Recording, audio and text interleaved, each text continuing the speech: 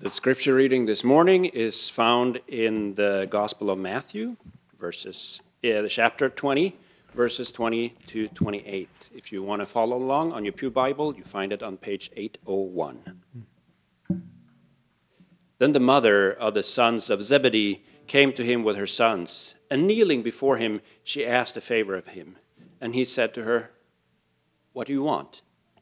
She said to him, "Declare that these two sons of mine will sit, one at your right hand and one at your left in your kingdom." But Jesus answered, "You do not know what you are asking. Are you able to drink the cup that I am about to drink?" They said to him, "We are able." He said to them, "You will indeed drink my cup, but to sit at my right hand and at my left, this is not mine to grant, but it is for those whom it has been prepared by my Father." When the 10 heard it, they were angry with the two brothers. But Jesus called them to him and said, "You know that the rulers of the Gentiles lord it over them, and their great ones are tyrants over them. It will not be so among you. But whoever wishes to be great among you must be your servant. And whoever wishes to be first among you must be your slave. Just as the Son of Man came not to be served, but to serve, and to give his life a ransom for many." The Gospel of the Lord. Amen. You may be seated. A mother's request at the feet of Lord Jesus draws him to express some kingdom value. We'll be looking at that story again this morning. If you want to keep your Bibles out, that'd be great. We're in a series, though, called Lead Us Not Into Consumption, and it's how God's economy confronts our economy. There's a way of life that we tend to think this is sort of the way it should work, and then there's God's way in which it should work that's explicit throughout the Scriptures, and especially in this chapter of Matthew, chapter 20. So we're going to look again at that story and consider, what is it for us to be followers of Christ? What is it for us to be parents of followers of Christ, to be raising up our own brothers and sisters? And what is the expectation for us in terms of serving the church, and how does that meet as, again, God's economy confronts our own economy? What I'd love you to do is keep your Bibles out if you have them with you. If not, there's some in the seats there. Looking at Matthew chapter 20, what can be helpful is actually looking at the words, because sometimes, my outfit gets a little boring, and so you might want to just look at the Bible instead. And God will speak to you maybe ways that I'm not. There may be something in this word here today that God has special for you that I'm not even aware of. And so that's one excuse to do that as well. Let me pray one more time as we open up God's word and consider this story. Father, thank you. Thank you for the worship that's going on, that I hear the sound of pages turning. What a joyous sound that must be for you. Thank you, Lord, for recording these words, the very voice of our Lord Jesus. At his feet we can spend this morning considering his encouragement to this mother and these sons who are there seeking favor. And Lord, we seek your favor today as we wonder, Lord, what do we do with this story, and how do we follow you, and what are you calling us to? What kind of life are you calling us into that will sustain us in faith, that will glorify you in this church? Help us, Lord, as your economy comes face to face with our economy, the way that we think things should work. Speak to our hearts today, I pray in Jesus' name. In the presence of the Holy Spirit, we continue. Amen. So, a mother's request. It says that there's the mother of the sons of Zebedee, and she came to Jesus with her sons. I don't know if she dragged them before him. It's kind of presumed these are probably some young adult guys too. Sons of Zebedee is interesting because they also had a special nickname that Jesus had given these two brothers. It was the Sons of Thunder, or the Thunder Boys. Okay? So we get an image from Scripture and even from the ways that these guys interact throughout the story of the Gospels that they're a pretty, a big presence, these guys. They react hard, they're impetuous. They may be young, they may be younger than some of the other disciples, but these guys are pretty, big guys. And you picture them, and you don't name, guys Thunder who are tiny, right? And so these guys had some personality. But they also had a mom. Where do you think they might have gotten that personality from? And here's a mother. And she runs in front of Jesus and kneels down before him and asks, Lord Jesus, can I ask you a favor? Jesus, sure, what would you like? And she, looking at Jesus, she said, will you please declare that these two precious sons of mine will sit one at the right hand and one at your left when you come into your kingdom? Wow, Mom. She really went for it. Got dropped down right in front of Jesus, like, can you just make sure my guys get the best seats in the house when you come into your special table? Can you make sure that happens?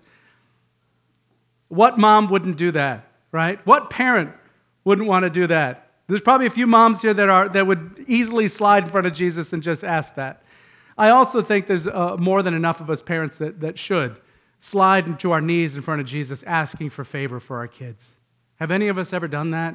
Just really got down on our knees and said, Jesus, will you just help my kids? Will you let them sit in the special places?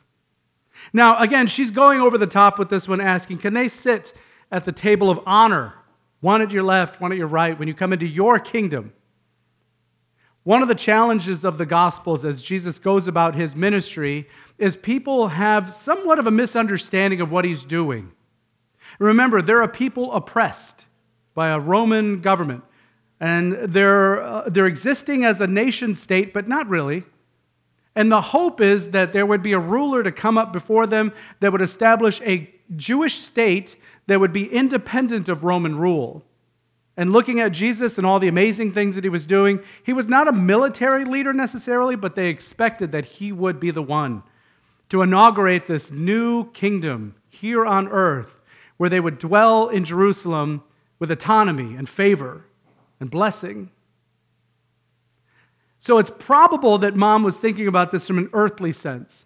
Hey, can you make sure that when, the kingdom comes together and we establish the throne room for you, Jesus, that my boys can make sure they get the special spots. And remember, one of them has an allergy, so gluten-free on that side, please. But I want to make sure that they get the special spots. Can you make sure that happens, Jesus?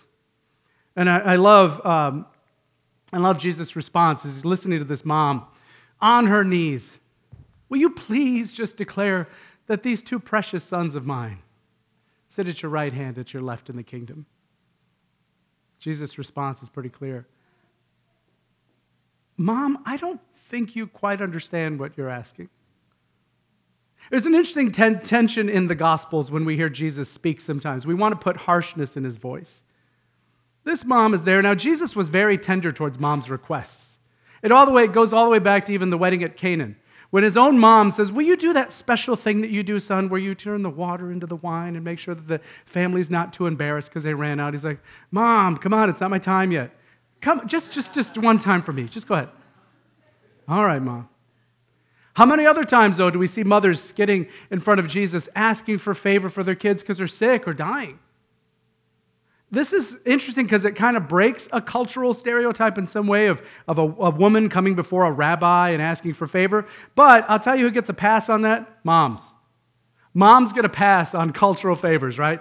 There's that which, maybe a woman shouldn't speak to a rabbi in a casual way, but then there's moms, and they'll break that rule every time. Jesus responds to her, I just don't think you really get this. It's interesting, too, because the setting of the story in Matthew chapter 20 mirrors everything that Jesus has been talking about with humility and grace and really an upside-downness in the kingdom in terms of who gets the special seats and who gets favor. Again, there's a way that we think the way it should work, and then there's God's economy. And this is a place where God's economy confronts our own sense of the way things work. And I don't think, Mom, you're really getting this. So he's not going to honor her request. Give you, the spoiler alert. But in doing so, he actually avoids the very first admission scandal. Because mom was looking for the side door for favor for her kids to get to the best, university. No. If you've been tracking the news at all, like I have, it's been pretty crazy to read about this. Again, parents willing to do anything they possibly can, even if it's somewhat illegal, even if it's super investing, so that their kids can get to the best place. So you can see this story is very relevant for today. Jesus just wasn't offering the side door. But I'll be honest, as a parent, I think the one thing that we're obsessed about with this story is, of course, one, that it's, kind of the rich and famous getting their due, but there's that. But there's also, I think, a relevancy to us as parents, because I don't know if I would not do the same. If it were within my means, or even just outside of my means, to do something that would put my kids in the best possible place for their lives to be successful. I don't know if I would have the holdback and the discipline to not do it. To say, okay, if I just do this, then my kids get the best life ever. Because as parents, that's really what we want, isn't it? We want our kids to have the best life ever. Because we love them. And in our economy, we love them enough that we want them to have the best opportunities, go to the top universities and be happy. I remember, some years ago, we were in a small group with first-time parents like us at the time, and we were asking that question of each other, what do we want with our kids? And I can tell you for sure, when we were holding our first a baby and two, I don't think that we pictured that we'd have, 5 sets of shoes, parked outside of our house all the time. But I remember asking that group that question in our small group, like, what do we hope for with our kids? Now, this was a church-based group. We all knew each other from our marriage small group, and then we were all having first kids at the same time. And, faith was the baseline. We're like, oh, yeah, we want them to be faithful. But we want them to have faith and then be happy. We want them to be, faithful, but we want them to be successful. We want them to have faith, but we really want them to go and have a great life. And that's normal as a parent. We want them, yes, to hold on to some faith, but at the same time go and do even greater things. That's always a tension with parents. And I remember we were going around in that circle, and it was interesting just to hear as parents how short-sighted we were, that we really just wanted our kids to be happy. And that feels right and normal, but even the words coming out of the mouths as young parents, it didn't feel quite full enough. I think this is why this story connects to us, and even the admission scandal kind of connects to us, because what do we want from our kids? We want them to have faith, yes, but we want them to have even more than that. We want them to have God, but also the best that life has to offer. This is what this mom is skidded in front of Jesus asking for. Can you just make sure that my boys, my precious boys, get the best? And Jesus uses this moment to tell of a bigger story. Jesus uses this moment where there's a mom there on her knees begging for her sons to have the best lives ever, to tell and remind, first of all, her, them, and even us, that there's a bigger story that's happening over and above what we're grasping for, that we naturally just reach for. And I think that's what's powerful about these words that Jesus speaks, is he used the occasion of this mom to tell of a bigger story. And he shared it with her and her sons. He turns to them. The disciples obviously heard it too. It's recorded here now for us thousands of years later to be listening to this story and being aware. So I think Jesus uses this moment to remind us of a bigger story. And you hear that in part of his answer when he says, I don't think you know what you're asking for. To sit at my right hand or my left. I mean, that's not mine to grant. That's God in heaven. He's the one that's preparing all that. And it's always interesting anytime Jesus does this. I don't know if you think this. Whenever Jesus is like, it's not really mine, that's God's. Because wait, isn't he God? Talked about that a couple of weeks ago, how Jesus could only and absolutely be God himself to fulfill that ministry. So what does that mean when Jesus kind of steps away or sidesteps the responsibility here of being God. What he's saying is, it's up to God to do this, and he has placed himself in a position of humility before God in a bigger story. For sure, Jesus knows all, and he knew what the kingdom was going to be all about, that it wasn't an earthly kingdom, that he was establishing a heavenly kingdom that would have earthly implication, for sure. But he was in this answer saying, actually, there's a bigger story happening over us that's bigger than just our best life now. You see this echoed later in the epistles in Philippians chapter 2, which if you can flip there, it's just a couple of pages ahead. Philippians chapter 2 tells us that Jesus Christ, who was, though he was in the form of God, he did not regard equality with God as something to be exploited. In other words, something to take advantage of for his own opportunity. But instead, Jesus emptied himself, taking on the form of a slave, being born then in human likeness, and being found in human likeness, he humbled himself and became obedient, presumed to the will of God, all the way to the point of death, even death on a cross. Therefore, God also highly exalted Jesus and gave him the name that is above every name, so that at the name of Jesus every knee should bend, on heaven and on earth and under the earth, and every tongue should confess that Jesus Christ is Lord, to the glory of God the Father. Amen?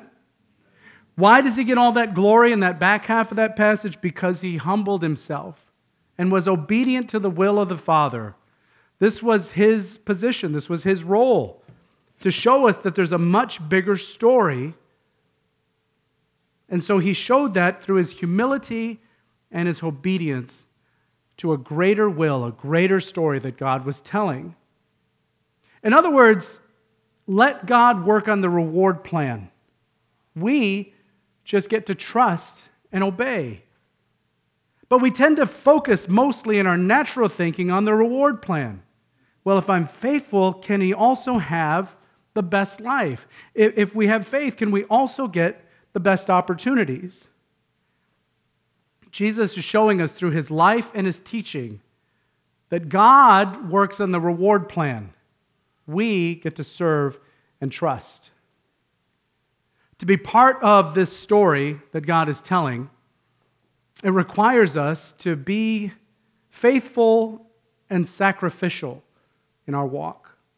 And I remember this hitting me like a ton of bricks after I gave my life to Christ, this idea of participating as a living sacrifice poured out for his purposes. See, a lot of us don't imagine that. When we give our lives to Christ, we become like a living sacrifice, something that he can use for his glory, poured out for him. This is part of God's economy. This is why it says in Philippians chapter 2 that we also should look not only to our own interests, but to the interests of others. And let the same mind be in you that was in Christ Jesus, who, though he was the form of God, didn't regard equality with God something to grasp. See how that works?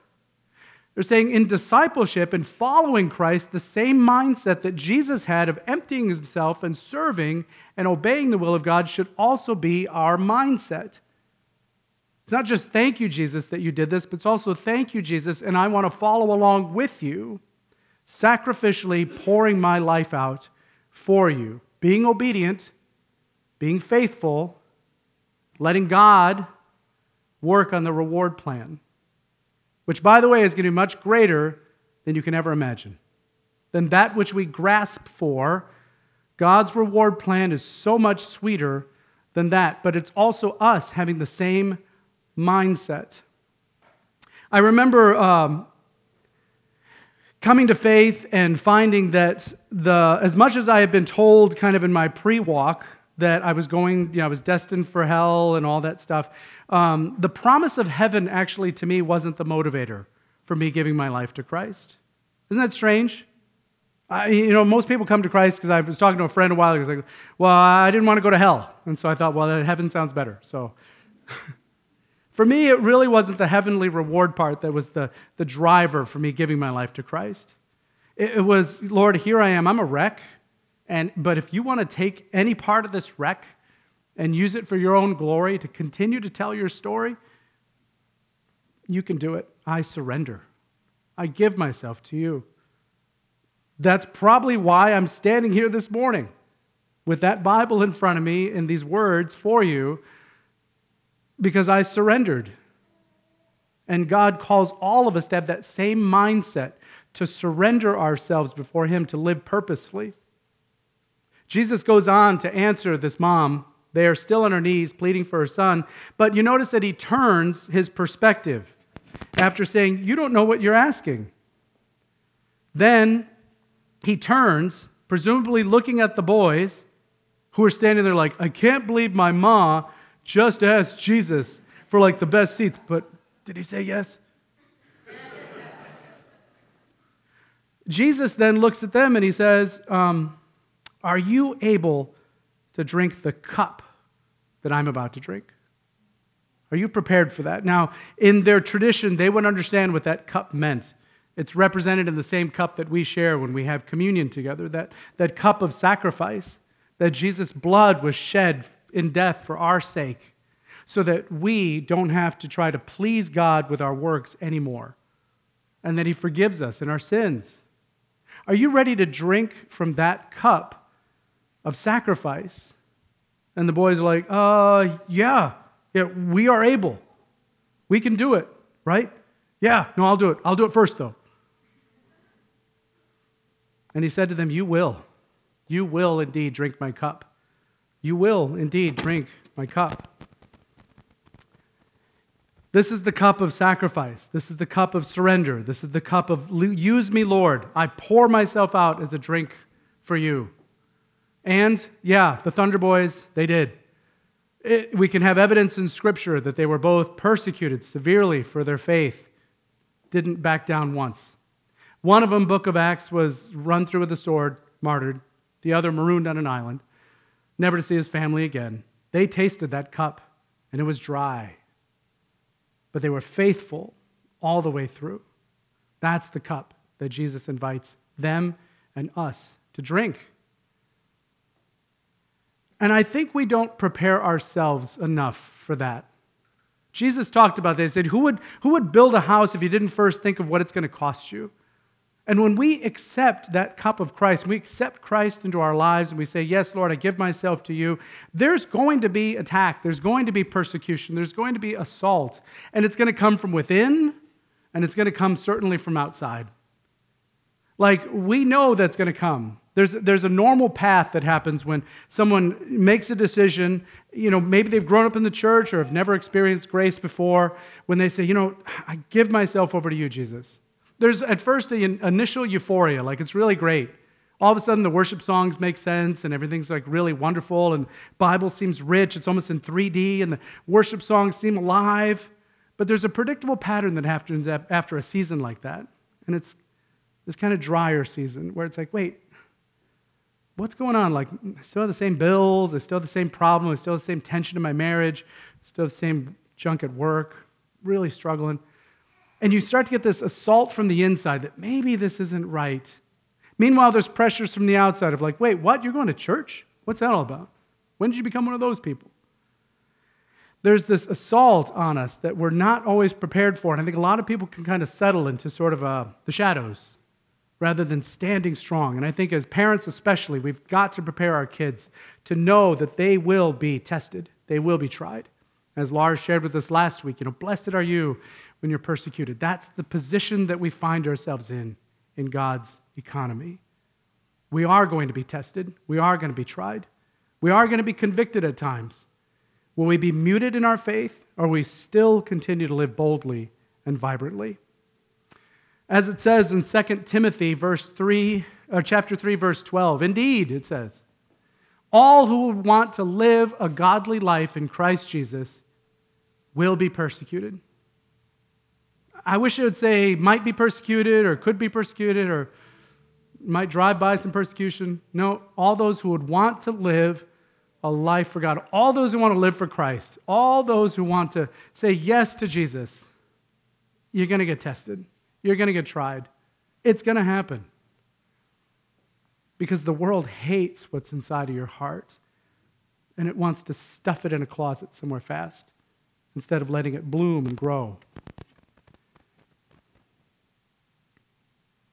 I know that, for example, as I continue to have, attacks in my confidence in my faith that it's going to happen to our kids, and we've talked about this several times, it's not a surprise. One day they might even look and go, all that stuff you told me, I think maybe it's just a bunch of junk that my parents said, They're going to feel that, some boys. But I hope that the investment that the Lord has placed in their hearts will still bear fruit, and they'll continue to press on and persevere through that. How? What is some way that we can help our kids and ourselves remain strong in their faith amid a world that wants to stuff that out of them? Jesus gives us the answer for that too, back to the mom on the knees. When he looks at them and he says, all the rulers of the Gentiles lord it over them, their great ones are mean over the top, but don't let it be for you. Whoever wants to be great among you should also be a servant, and whoever wishes to be first among you must also be your slave. Look, just as the Son of Man, favorite way of calling to himself, came not just to be served, but to serve, and to give his life as a ransom for many. Participating sacrificially in the bigger story of God means serving. It means taking the spiritual gifts that God has invested in each and every believer in the space of a church and developing them and using them so the kingdom continues to be pressed forward. All of us have received by faith a spiritual gift and more, and some we can develop.